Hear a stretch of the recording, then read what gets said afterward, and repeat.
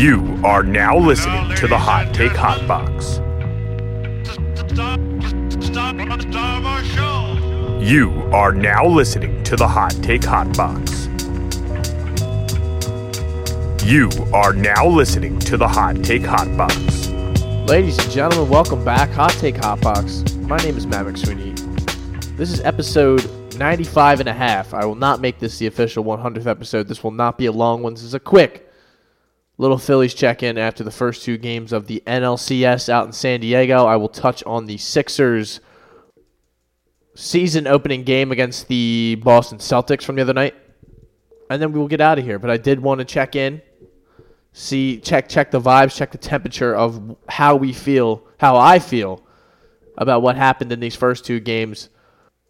Now, you know, you try to project this stuff and you talk about it before the series starts. And, well, if we could have been out of there 1-1, if you would have told me on Tuesday afternoon that we win one, we lose one, we go back to Philly with a 1-1, you know, we steal back home field advantage. Yeah. Okay. Yeah, I would feel pretty good about that, okay?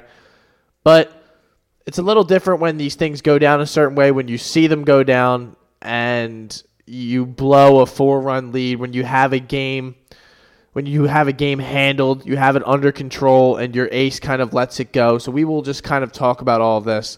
I guess we should start with game one on Tuesday night.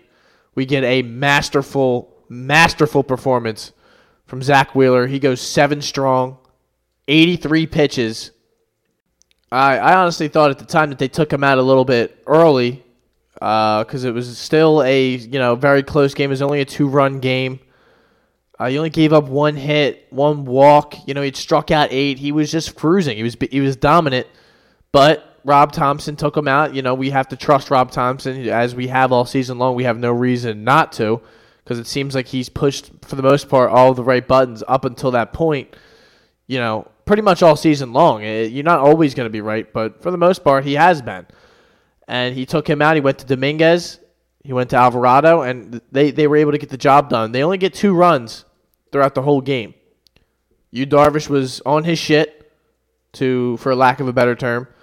He was he was getting the bottom of the plate from the umpire and the out. I think it was the outside of the plate. The strike zone was vast. We can say that, to put it lightly. And then, when you're able to mix your pitches up, they showed 6 pitches and they said he can throw them 11, 12, 13 different ways. They were definitely they were heaving praise towards Yu Darvish all night long, which it seems like John Smoltz and the boys have been doing this whole series. But I know the typical Philly fan in you and just the homer in you says that the announcers are against us, but it seems like they've just rooted for the home team. They get juiced up and gassed up by the home team in each game, and they kind of ride that wave and ride that momentum, and they've rooted for that team in all these situations. So I don't get too worked up in that. Yu Darvish was dominating. Like I said, he was able to throw that curveball, that slider. He was throwing the slider that was basically a curveball, and then he was mixing in that changeup. And then he's also, when he needed to, he was getting a lot of guys, including Reese, Bohm a couple times on a questionable pitch. He's able to place 97 on the black wherever he wants. Left or right, up or down. He was kind of he was on point. He was on point for a good portion of that game, but it seemed like, I saw people on tour, we got to make an adjustment, man. We can't keep just sitting on this curveball and letting this guy blast 97 by us. You have to sit fastball and wait for that, because at some point it's going to come. He's not going to be able to throw this slider and this curveball for strikes all night long. It's very, very difficult to do that. And the one guy that we heard, especially after his, he had some success, was Bryce Harper telling everyone to sit on the fastball. Sit on the fastball. That's what we have to hone in on. That's the only way we're going to have any success. So, in his second at-bat, after absolutely smoking a ball at Cronenworth into the shift in the first inning, which could have scored us a run, had that ball, even bounced off his glove, anything else but an incredible play by Cronenworth. This is what his second at-bat sounded like on the radio via the Phillies broadcast. 1-0 pitch.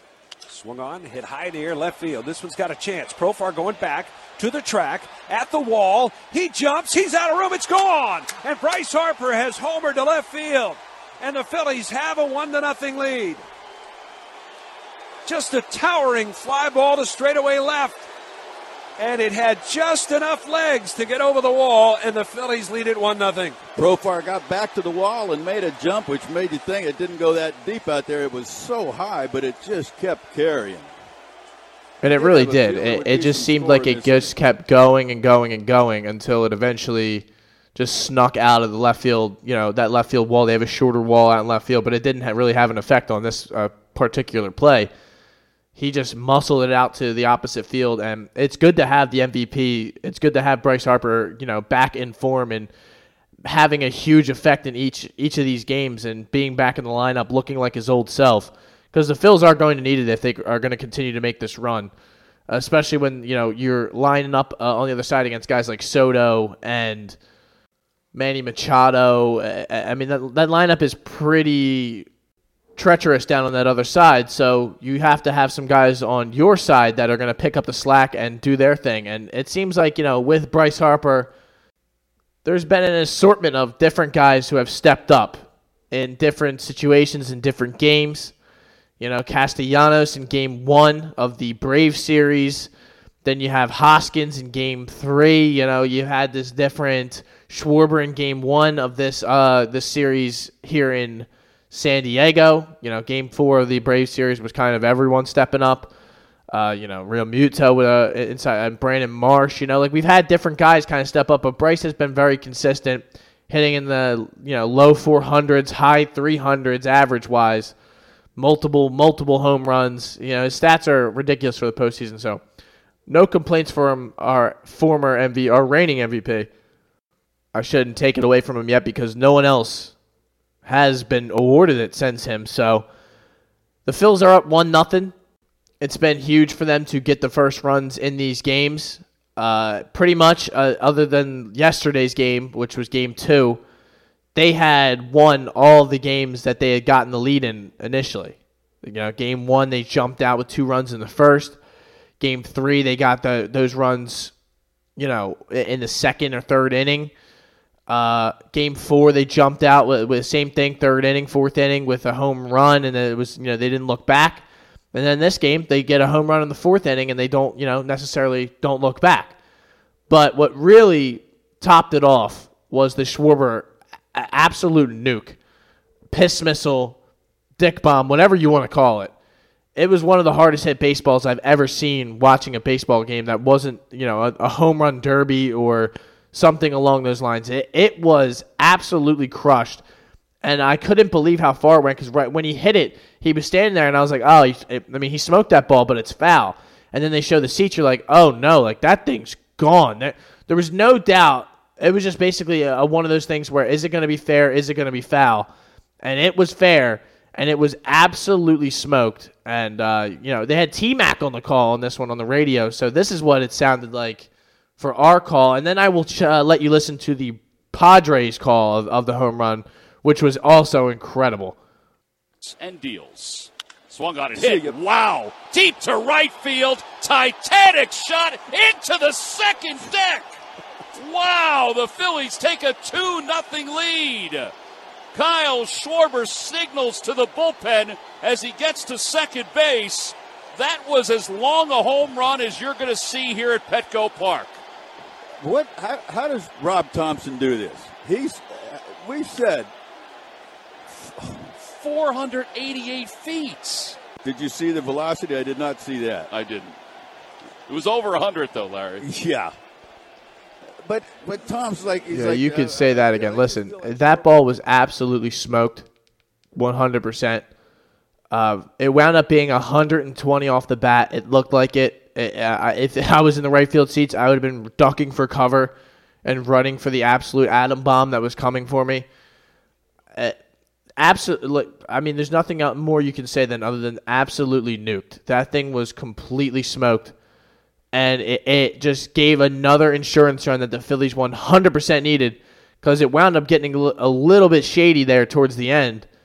which of course made us sweat and made us, freak out and wasn't going to make any of this easy, which we would have loved to have had a little bit of a relaxing finish to this game after, a couple of relaxing wins in Philadelphia in the last series. But, playoff baseball is not as easy as we have experienced it so far, and now we have been reminded of how stressful and how anxious you can become during this, during this whole playoff run, and now it looks like we're going to have to earn this NLCS. But this is what it sounded like from the Padres call, this was just an incredible road call of a home run or a something not going your way. Here's Schwarber, top of the order. Swings at the first pitch and hits it a mile to deep right field. Soto not going to move. That might find the upper deck. My goodness, it did. Kyle Schwarber just yanked one out to the upper deck in right field at Petco Park. I don't know that I've ever seen a ball land up there in a game before. These guys are just amazed. 2-0 Philadelphia in the top of the 6th inning. I have never seen a ball hit up in that territory. You got to remember, the second deck in right field is pushed back 488 feet to right field. My gosh.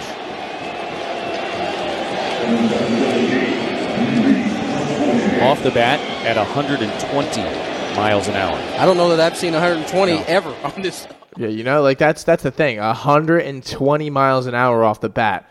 These guys are, they see games in there all the time. They've never seen a ball hit that far, in a regular game. It's different to do it maybe in a batting practice or pregame, all that different shit. But that was just completely a Titanic, however you want to describe it.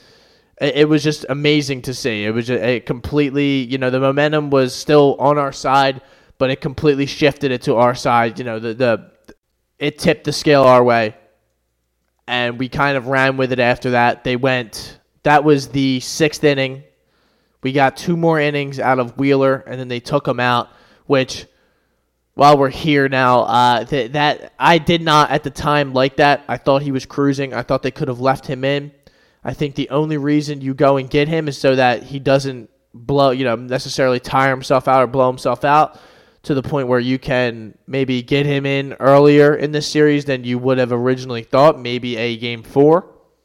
I mean, I think already he was going to throw Game 5 on Sunday, but Wednesday, Thursday, Friday, and he would have 3 days rest. I don't know if they want to do that. I guess it would depend on how this game goes tomorrow night. And, if Ranger is able to take care of Joe Musgrove and the Padres, then maybe you would not want to throw Wheeler and give him the extra day if you want. And I guess at some point you're going to have to throw Syndergaard and the Bailey Falter or the bullpen game or whatever it is you want to call it. But I just don't know.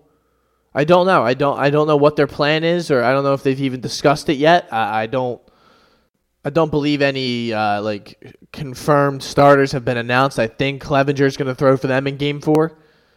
And, I think you could probably throw – I don't think Wheeler would be that affected by the 3-day rest. I think he probably would be ready to go, but I would understand them wanting to give him that extra day, throw Syndergaard and deal with the – just give him that extra day, and we kind of battle with it. But I think it probably does have an effect if they win or lose this game tomorrow night. Tomorrow night is a huge game, but they take care of business, obviously, like I've kind of discussed multiple times on here. They bring Alvarado in the 9th. Dominguez is untouchable, a very quick 8th inning. Dominguez is absolutely untouchable, and then Alvarado comes in the 9th. It struggles a little bit, but nothing too crazy. Works them into a tailor-made double play ball that Bohm kind of throws towards the to the outside of the bag that would lead him to throw it in the first, and Stott kind of tried to he kind of short-armed it a little bit. He didn't, Thompson said after the game that he should have just caught it. You can't really blame Bohm for it, but the ump was blocking him. There was a lot of different factors going on. You can make it a bunch of different excuses. It's simply the play needs to be made right there, and thank God that it didn't come back to bite them, because we would be having a much different conversation right now had that not gone their way. They take care of business there. The next day, it is Aaron Nola against Blake Snell, who is a former Cy Young winner. And Aaron Nola did not have his best stuff. He, and similar to Wheeler in the first inning, he kind of struggled. He was able to get out of a little bit of a jam. The Phillies come back right in that second inning. They get some runs off of, the sun played a factor. Soto misplayed a ball out in right field. Lots of little bloop shots that scored some runs for the Phils. A ball that was misplayed at first base. They just kind of were able to, they got a little lucky, but they were able to work some runs, and that's kind of a part of playoff baseball. You get lucky. Shit goes your way, and you're able to, take care of business.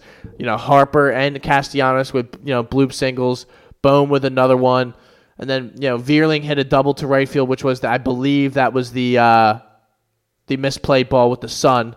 And then you got, an Edmundo Sosa single, and then Schwarber and Hoskins back to the top of the lineup that is either all hitting or they're struggling completely. It's one way or the other. They are getting us nothing in between.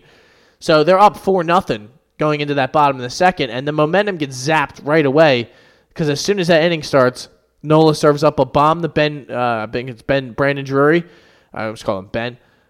And then another bomb back-to-back with Josh Bell, which just completely zapped any momentum and any good feelings that the Brandon Drury. Yeah, I just wanted to make sure I had that right. Any good feeling that they may have had. The Brandon Drury home run went over the fence by probably less than a foot, the short fence out in left field. And then Josh Bell, who just hit a Titanic into the sky sort of just bomb that found its way inside the right field foul pole, hearkening back to his Washington National days where he would just dominate the Phils. Him and Soto were like the only guys that they had that were competent in the lineup that we had to be scared of, and somehow he would continue to just hit home runs on either side of the plate, which he is a great player. He's a good player, and he is not someone you want to be facing. And he had one of those days. I kind of tweeted out, I really hope we don't see Washington National Josh Bell, and he was there with a 3-for-4 day, 2 RBIs. Run. He had that single I think it was a single where he kind of just didn't know where it went, hit it through the right side, right by Hoskins. And, that second inning was okay. They hit those 2 home runs, but it was the fourth inning that really got away from the Phils and let this game slip away. They give up a 5 spot in that inning with, Nola just can't place anything. He's walking people. I'll go through the exact thing that happened. Ha-Seong Kim with a single, Trent Grisham out, and then Austin Nola with a single to right center. That scored him because I believe he had stolen second or he was on the move. So he was just, Ha-Seong Kim is fast. Then you get a Jurickson Profar single, so it's first and third. Then you get Soto. You run a fastball right on his hands, and he's able to pull it down the right field line. That scores a run. Now it's second and third. Machado strikes out, so you think you're going to get out of this. They take him out. They want Brad Hand facing the lefty and Jake Cronenworth, and he hits him. Now, I saw a lot of people saying that putting Brad Hand in was not the right move in a high-leverage situation. You can argue that, look, you're right now because of how it played out. But I understand the thinking of going to Brad Hand and wanting him to just get a lefty out. You don't think he's going to hit him. You don't think he's going to start throwing saucers across the middle of the plate or throwing fastballs or throwing batting practice. He hasn't been great, but he hasn't been awful. He's been one of your left-handers that you can trust out of the bullpen. And he just continued to serve up, run after run after run. And they had to take him out and put Bilotti in. And then Bilotti walks Ha-Seong Kim. And they get Trent Grisham out on, they called him out on strikes. But after that, it was over. The game was essentially over. It was 7-4, right? And in typical Phillies fashion, they weren't going to score another run. It's just like one of those games where they score all the runs in one inning, and then the offense goes dormant for the rest of the game, and they don't really show much fight. And you're thinking, as a fan, when they get those 4 runs, we have Nola on the mound. He'll be able to at least keep this, control the damage and somewhat, keep this thing close at least. Nola was not good. It was that old school, September Nola that we kind of had talked about. It was just not a good day. I don't want to, bring that narrative back or run it back after all the good starts he's had these last couple weeks. But he just wasn't good. He was not sharp, and I think Tyrone Johnson, 97.5, I think he tweeted something out where, or somebody did, I don't want to give too much credit, but I think it was him saying something like when he doesn't have his good stuff, he doesn't battle like the rest of, like these great elite starters. Like, you're not always going to have your elite stuff, your, pitch placement, and, you're going to not throw, but it just seems like when he does it, when he's off, he's off. He's getting hit around. He's walking people. It's just, it's just not good. It's very bad, and it's almost like you have to get him out immediately. And the argument is you should have taken him out earlier and whatnot, but he's Aaron Nola. You didn't think you were only going to get 4 innings out of him. So that listen, at the end of the day, it's mistakes were made, but I don't think you're really going to kill people for leaving your eight, your quote unquote ace. I know people say that, but he's not really the ace. He's a second best pitcher, but still, he's one of your top guys. You trust him. We talked about how much we trust him going into this series. You think he's going to be able to battle himself out of a situation or work himself out, and he just wasn't able to. And I totally got, at the time, I was sitting there watching the game. I said they're going to get him here. And they're going to go to Brad Hand because Brad Hand should be able to go in and get one lefty, and then you take him out. I don't think he was going to come back in for the next inning. He unfortunately had to throw against 3 other guys, but I thought that was a good idea to go in and get him against the lefty, but he just didn't have it as well. So you went to 2 guys back-to-back who didn't have it. Bilotti pretty much didn't have his good stuff either, but he was able to work out of a little bit of a jam, and that but that by that time the damage had been done. It was pretty much that was it. Later on you get a Machado bomb that gets the crowd going again. Reese hits a meaningless home run in the 8th, which in theory you're thinking maybe they could score 3 runs in the 9th. We had come back from the 2-run deficit against the Cardinals, but the energy was completely different in this one. It just seemed like our vibes had been zapped once we gave up a 4-run lead, and the crowd had gotten behind the Padres, and they're doing that, oh, is the only chant they know. And Ha-Sung Kim, they chant the guy's name, which is really creative, but they get the win. It was a good win for the Padres. It's a bad loss for the Phils. The only reason I say, the one thing, and you have to see the games play out, is because they had this game in hand. When you're up 4-0 like that with a guy like Aaron Nola on the hill, you think you're on the doorstep of a 2-0 lead in the NLCS, and you are going to have a stranglehold in the series going back home to a rabid fan base and a wild ballpark that is Citizens Bank Park. But it's 1-1. They are going to be here for 3 games in a row, Friday, Saturday, and Sunday. And we shall see. I think Rangers. I think we're going to get a much better version of Ranger Suarez than we got in game 1. Of the NLDS against the Braves. He battled, but he was not effective and did not have his sharp stuff. I think we are going to get a much better version of him. I think he's not going to work himself into the same. He wasn't really throwing strikes. That's not usually like him.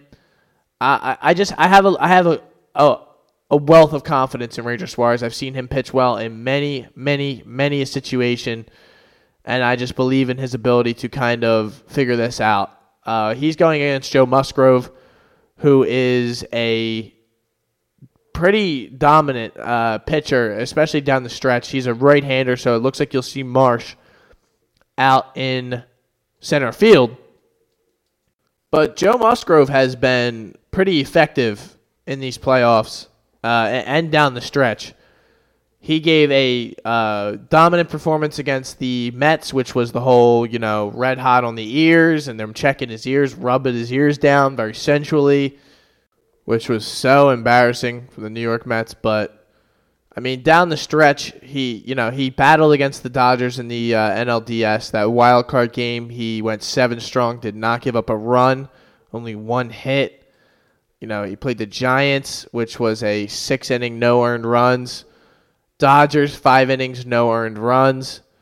Cardinals, 5 innings, 1 earned run. So maybe the Phils can get to him pretty early, but the bullpen has been dominant for the for the Padres, and you go through this game log, and it looks like he has, somewhat been able to keep damage at a minimum. 4 earned runs is the most I've seen since August. He hasn't been touched up since a game in Colorado, went 4 2/3 and gave up 6. So hopefully the Phils the Phils got to him early in the year. The Phillies had a game against him where he went 6 innings and gave up 6 earned runs, and Ranger Suarez was pitching on the other side. So it very much can happen, and this was in Philadelphia as well. So we can duplicate that. If it happened once, it can happen again. I'm really hoping that it can. What happened yesterday does not dissuade me or make me not believe or make me question these Phillies. I think they've shown you through this playoffs that they are amongst the best in the league, especially in a playoff scenario with all of it on the line. I just think that they kind of reverted to their old self. The day game didn't help. The 1:00 start out west. Scoring all your runs in one inning and then going dormant. That was just kind of all typical Philly stuff. It's not good. And the offense hasn't been great in those first 2 games. They did the 2 home runs in the first game, and then they kind of, not really sustainable offense in that game too. But it's not the end of the world. The momentum has shifted back and forth. I think we can take it easily in Game 3 with a dominant performance if we're able to get the Musgrove early, jump up on them, give Ranger some cushion, let them work. Ranger can give us 6 strong. We can go to our pen. We can go to Dominguez. We can go to Alvarado. We could even sneak an Eflin in there, or David Robertson, who served up the bomb to Machado yesterday. So I don't know if that's exactly what you want to do, but the more we can get out of Ranger, the better, because you don't know what you're going to have to do in that Game 4. You don't know what the situation's going to be. But best case, best case they take all 3 and we're done this by Sunday, and we're waiting to see the Astros or if the Yankees can pull off a miracle, because the Astros seemingly have their number over the last half decade, almost a whole decade. Yeah, and work, not worst case, but I would work with 2. If they can win 2 and they have to go back to San Diego and win 1 game, and Nola's pitching one of them, and probably Rangers pitching the other one, I think we could make that work. But most importantly, we can't even worry about that. We have to win Game 1. We have to take care of Game 1. Game 3, Game 1 of the home set. But we have to win this first game. We have to win Game 3. We got to take care of business. We got to get the bats going again. We have to make sure the energy's high in the ballpark. And we got to ride that momentum. We got to ride that wave. We got to take that momentum back from the San Diego Padres. So that is where I'm at and where we are all at as a fan base, where the Phillies are at. I hope everything turns around. Hope everything goes our way quickly with the Philadelphia 76ers. They were taken care of in the third quarter of that Boston Celtics game. They were tied at halftime, and then things slipped away very quickly. And I think Tatum wound up with 35. So did Jaylen Brown. Defense seems to be a problem again, which is not surprising. Joel Embiid's interior defense has not been good the last few years. It seems like he has kind of lacked that. But 35-25 in the third quarter is ultimately what did the Sixers in. They were close in all of the other quarters. But, they won the first quarter. They, gave that back up. There was a tie game at halftime. But really early on in that third quarter, the Celtics were able to pull away. And that was, I think, 15 or 17 from Tatum in that third quarter. And Embiid statistically didn't have an awful game, 26 and 15. But 1 of 6 from 3. Did not look good from 3-point early on. Maxey struggled for portions of the game, but he still ended up with 21. You had 35, 8, and 7 from James Harden. That was probably the most encouraging thing of the whole night. He looked like he was in great shape. He was dominating. Even in the bench lineups, he was finding Montrezl Harrell on easy dunks. He only scored 2 points, and that was on the easy dunk that I saw. But listen, it seems to me it's only one game, and it's not the end of the world. but it is not nothing. I do believe that. I think I heard that on the radio today because that is true. It is not. You can't just say that. Oh, well, it's one game, doesn't mean nothing. Well, you would have been freaking out if they won, right? But here we go, we're back. So I think either way, you have to just be honest, and I think it just looks a lot like the same team. It does. It does look like a lot of the same shit that we saw the last few years. Sloppy Embiid turnovers, 6 turnovers overall. The team overall, I'd like to see how many turnovers they had, but it just, no, really, you can't letting the team score 126 on you. It just, let's see here. How many turnovers did they have? 14. That's not horrible compared to what they usually do, but 6 from one guy is not good. And Embiid's the turnover thing has been a conversation for quite some time now. But honestly, you cannot let Tatum and Brown score that many points.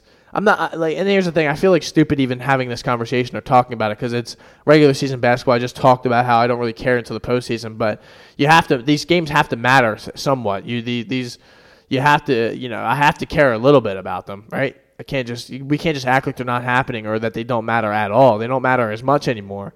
They still matter a little bit. Harden, I guess if I'm taking one positive away, it's James Harden. He looked on fire. He looked awesome. They have a home opener tonight against the Milwaukee Bucks. I guess we will see what they look like there. Sixers are -4 tonight, so Vegas believes in them. The odds, the books, everything, whatever you want to say, they believe in them tonight. So I guess we shall see. The home will give them a boost. I don't know so much. I guess we will see. The Milwaukee Bucks are a good team. So, but again, I can't even really focus on these guys yet. There's too much going on with the Phils. Even on an off night with the Phils, that's where my brain's still at. Again, I just would like to see a more. I mean, I guess you could blame Doc Rivers, but how many times can we yell for Doc Rivers to be fired? He's not going anywhere. And I saw odds where Steve Nash was number 1 on odds to be fired. Doc was number 2. I don't really think that's going to happen. They would have gotten rid of him in the offseason. They definitely could have. So, for me to get all worked up about that just seems stupid. I hope, but it's a lot of the same shit. It's a lazy team for the most part. It's lazy defensively, and on offense they're lackadaisical and they throw the ball away. So until that changes, and until I see a team that's more efficient and takes care of the basketball and takes priority and takes ownership on the defensive end, they are a second round and out team. They play the Nets, they play the Celtics, they're done. They're not beating either of those teams in a playoff series as of now. That could definitely change, and my thought could change in the next month. Even tonight they come out and look great. It could be like, the first game was a mistake. It was whatever. So we'll get there. Ladies and gentlemen, this has been the Hot Take Hot Box. Flyers are doing pretty good too, so I'm not going to talk about them because whenever I talk about them, they start doing bad. But Flyers are looking good. Eagles still 6-0. They're going on a bye week this week. We got another garbage Thursday night game on the Saints and Cardinals. And we'll be back probably this weekend. I'll definitely be back tomorrow with the UFC 280. We will have a breakdown of that. Charles Oliveira, Islam Makhachev. It's going to be great, man. It's going to be a great card this weekend. Sean O'Malley, Peter Yan, TJ Dillashaw, Aljamain Sterling. There's a lot of good fights this weekend. I hope you enjoy. We will have picks and bets and everything. I'm up on the year so far since the summer. So what are you going to do, baby? Let's go. Hot Take Hot Box. Thank you for joining me.